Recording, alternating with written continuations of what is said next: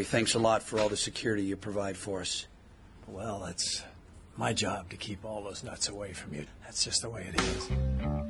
Don't play at Pebble, won't pay the price. I love my Muni, I think it's nice. It'd be good to just make par. We're back, the Golf Insiders, taking you home on the fairways of I-4 in the house, Holly G. and Will Perry. And Will, as you know, we've got that awesome partnership with Big Summer Golf Card. And, hey, it's July the 12th. Still plenty of time left through the end of October. August, September, October, and some right through December. So give yourself a little treat. Check out the Big Summer Golf Card, bigsummergolf.com. Get the best rates all summer long. And your favorite courses are all Disney, on there. Disney, Orange County National, Black Bear, some others down in the resort area. Timucuan, the ones you'd expect to be there. Over 35 courses in the Orlando area. And right now, for $30, you can get it for half price, bigsummergolf.com. And we're going to give away some swag because we love to do that. Caller number 3, 407-916-8255, 407-916-8255. Big Summer Golf Card can be yours, 407-916-8255. We're going to waste no more time going to one of our favorite men in the field on his way back from the Buckeye Tour in beautiful Ohio, Gary Van Sickle, the one, the only. How are you, my friend? Well, pretty good. I'm not sure anyone's ever said in beautiful Ohio before, but, it's maybe other than the Chamber of Commerce, they say it a lot. Hey, but, the Rock and Roll Hall of Fame's there in Cleveland. My niece lives in Cleveland. Shout out. Hello, Carolyn. There are a lot of good things about Cleveland. Yeah. It's a shame the Browns aren't any good because the Browns and Steelers was one of the most fun rivalries in football. So we missed that. So Steeler fans would never admit they missed the Browns, but they really do because everybody hates the Ravens. Who cares? The Browns was more of a now. Yeah, the Steelers Browns was more about people, city against city. It wasn't just about the football team. It's like, yeah, Cleveland sucks. So yeah, Pittsburgh sucks more. Oh, it was, but in a good way if that's possible. So that's kind of missing. The Indians and Pirates don't play in football, and Pittsburgh doesn't have a pro basketball team. Well, and, which is probably a good thing. As a diehard Cleveland, we just don't admit it. As a diehard Buffalo Bills fan, we love the Browns because we at least can beat the Browns. To hang your hat on something. That's right. Buffalo will probably get an NFL franchise one of these years. So I'm looking forward to that. That's so wrong. That's so wrong. We digress. So our world famous scribe. Let's talk about how things are shaping up for the Open Championship next week with this big win by John Rahm over the Irish Open. He's got to be tops on the betting pools over there right now. You would think so. He was one of my picks for the U.S. Open, and I think he missed the cut. So you just don't know if a guy's peaking too early or not. I was about to say I think we're going into the British Open or the Open Championship, as they prefer us to call it, kind of the way we went into the U.S. Open. It's wide open. The top players in the world really are kind of off their games, and it's wide open for anybody else like Brooks Koepka or John Rahm or, maybe some former major winner who's found his game again like Adam Scott or, I don't know. Is Danny Willett still even alive? I don't know. But I don't go into this. How about the beef?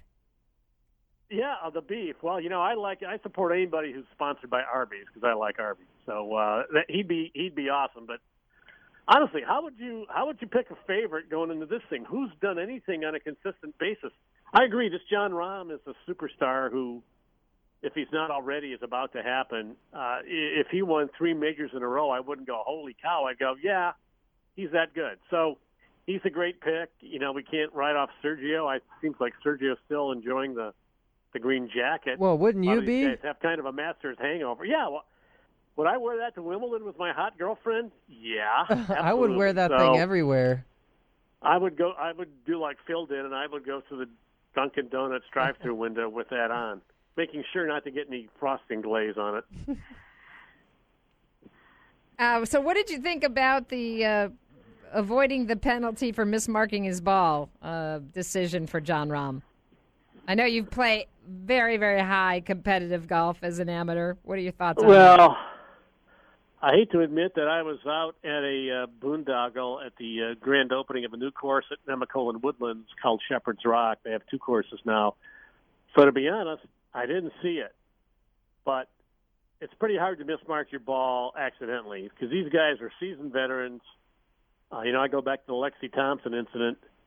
That looked like somebody who was desperately trying to get away from something in her line. And the fact that she, her only excuse at the time was, well, I didn't intend to break the rules. It's like, well, what was your intent? Because she never explained what she was doing. Well, I'll tell you what she was doing. She was fudging the rules. I think that was a professional courtesy she thought everybody in the tour got. And I've heard since that incident that some other players were like, yeah, she'd been doing that for a while, and they were kind of fed up with it.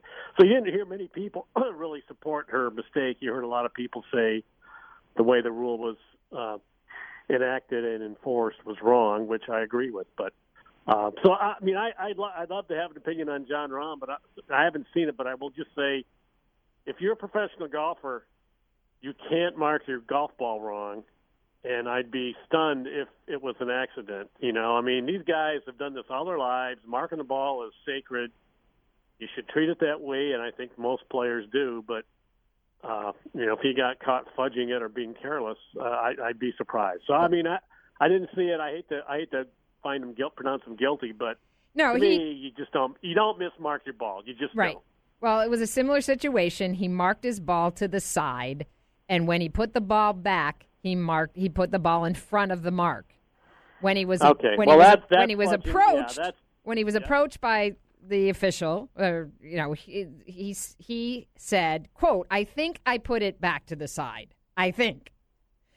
Yeah. And that's he got caught. Okay, that's that simple, and he should have got a penalty for that because he violated the spirit of the rule, not to mention the rule. So it's not that hard to put your ball back where it was. Okay, you might miss by a tenth of an inch or a quarter of an inch, but you're not going to miss by an inch, or in Lexi's case, like 2.5 inches. So, he should have got a penalty for that. And, in Spain, they are not known for playing by the rules. If you go to Spanish amateur golf and talk to anybody who's played over there. Well, you teed that up just perfectly, because in any other sport, we're playing or graying the rules is like it's what you do. Hockey, football, baseball, golf. You can't get away with anything like that, really.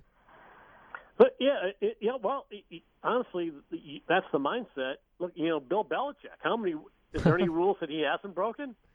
You get applauded for what you get away with. Baseball, stealing signals from the catcher is considered an art form. Or stealing the signs. That's considered high art. How is that different from cheating? Tell me. It's really not. It really isn't, and it's a different mindset in those other sports. In golf, you're self-policed, and that's why it's such a big deal when something like this happens, because there's this, golf's a gentleman's game. You know what? That's a crock. There's just as many cheaters in golf at every level, in amateur golf and recreational golf, as there is anywhere else. They just, at the top level, they know there's too many people watching them, so they don't try to get away with it, but the occasional Mark McCumber or Lexi Thompson or Jane Blaylock or John Rahm, gets caught. And, the rule they abuse the most, I would say, is where the ball crossed the lateral hazard and where they drop it. And the second one would be, the casual water rule. That's kind of a professional courtesy they give each other. Oh, come on. You use the foot wedge when you're playing on Monday through Thursday. Amateurs. I'm talking about I know. Amateurs. Hey, how about to me? There's people who downright him. Look, if you're a senior, you're out playing with your buddies for fun. You're probably not even playing for money. You're out there to have fun, and you're in a divot. Why would you hit it? Of course, you're going to move it. The idea is to have fun. But I'm talking about on the PGA Tour. If you even think there's water there, I got casual. Yeah, go ahead, Joe. Go ahead and hit it, and they get a drop and move on. So. But to me, sandbagging is maybe the worst handicap because that's totally intentional. not only the guys who got a career round going who, they've won the money for the day. So, isn't it funny how they 3-putt the last 3 holes or, not tack a couple shots on to keep their handicap at 9 when they're really a 4. And then they play in club events where there's, prizes and stuff. That's all intentional. Or people who just post scores that are higher. With computers now, you don't even have to go out and play. You just go computer, post a score. Nobody knows if you did or not. So I think, it starts at amateur golf. That's probably recreational golf is probably where the most cheating is. But to be honest, most of us aren't expecting our friends. We're out to have fun. But tournament golf's a different matter. We're talking with Gary Van Sickle, formerly with Sports Illustrated, now with the Morning Read. If you're not getting it, you should. TheMorningRead.com. Gary, you've covered so many Open Championships. Tell our listeners a little bit about Royal Birkdale going to Southport, England this year. And I believe, isn't that the town, the hometown of Tommy Fleetwood? Yes, I believe it is. If you were looking for a dark horse pick, at least on this side of the Atlantic, he's your guy because he should know that place inside and out. And he just won a couple weeks ago, so he's trending in the right direction too.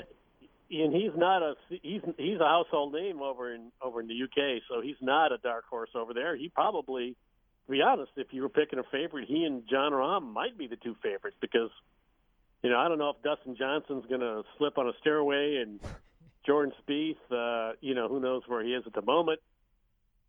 There's another guy, but Birkdale's another one of those. It's funny because I actually remember the course next door to Birkdale. There kind of has a sister course called Hillside because I've played a few times there. In the early 90s, I was playing with Tim Rosafort, who's now with the Golf Channel, and a member and somebody else, and I actually made a hole-in-one on last front 9. And Tim still gives me grief about it because I didn't react at all. I acted like nonchalant. To be honest, I thought the ball disappeared over the green. I thought I missed the green. It went over and long. They're like, it's went in the cup. And I don't think it did. And I didn't want to celebrate. You don't want to jinx yourself and go, it's a hole-in-one and get up there and find out you're over the green because that's what I thought. So to this day, he gives me flack about not celebrating a hole-in-one when it went in because I didn't think it did. So I actually have more memories of Hillside than I think Hillside is where they park cars for the Open, that week. But it's a fun course. And, Birkdale's got a little of everything. It's got some flattish holes with the big bunkers. It's got a few hills. And I remember Ian Baker Finch there in, was it 91, I think, when he won. He shot 29 in the front. I would say it's, all the Open courses, especially in England, you're dependent on what the weather's been. If it's wet, you got thick rough you don't want to be in. If it's been dry and toasty, that's totally different. Now, I've got a story coming up on Morning Read probably this week about the 1976 Open that Johnny Miller won at Birkdale, which is funny because everybody talks about Johnny Miller at Oakmont. Nobody talks about his second win, which is the Open at Birkdale. And he beat out this young kid who led the first 3 rounds, this 19-year-old named Severiano Ballesteros. And it was a great Open until the last day where Sevy, the 19-year-old, kind of fell apart and Miller ran away with the final 66. But a lot of weird stuff happened that week. The thing was the course was dry and toasty. In fact, it was so dry they had six brush fires at the course, including one Thursday morning that was over by the second tee. And it was endangering the 18th hole grandstand. They actually had to stop play till they got the fire out, and they had to wait for the smoke to blow off so people could see the tee off at number 1. So it was super hard. Nicholas said at the time that was the hottest he'd ever been at a major championship. Of course, Jack wasn't around in 2007 at Tulsa for the PGA. So all kinds of nutty stuff. Speaking of it seems like a long time since last year's Open Championship, won by Henrik Stenson. Where's Henrik been? I think he and Danny Willett, went to the same hideout, and have just vanished out of sight, isn't it? That's the thing about golf. Especially when you're like 40, you're like 40 years old, like Stenson was. When you finally get your major, it's the crowning achievement of your career. It's just human nature to get complacent and back off a hair, and the next thing you know, you're nowhere to be found. So. I go back to our opening comments. Who knows? This Open is wide open, just like the U.S. Open. Is Brooks Koepka going to go over and win an Open? I mean, I don't know. How good is he? Has he got a U.S. Open hangover? Maybe. I mean, there's just a lot of unanswered questions. Jason Day keeps saying how close he is to playing really good. Phil Mickelson's got a new caddy. I mean, I just don't know who you put your finger on. I mean, maybe Spieth after that great finish in Hartford, but I like the fact that you brought up Tommy Fleetwood. He might be your if you're in the one pool here in this. Yeah, if you're in the office pool here in the States, you might want to pick up Tommy Fleetwood, but you can probably get him, and if you're having a draft, you can probably get him in about the third round because nobody else is going to know about him. But that's a great pick. All right. Well, we are going to be keeping our eyes on him next week, and as always, we love spending some time with Gary Van Sickle. Check him out on the Morning Read. Thanks, Garrett. You got it. You listen to the Golf Insiders 96.9 The Game. Stay with us. We'll be right back.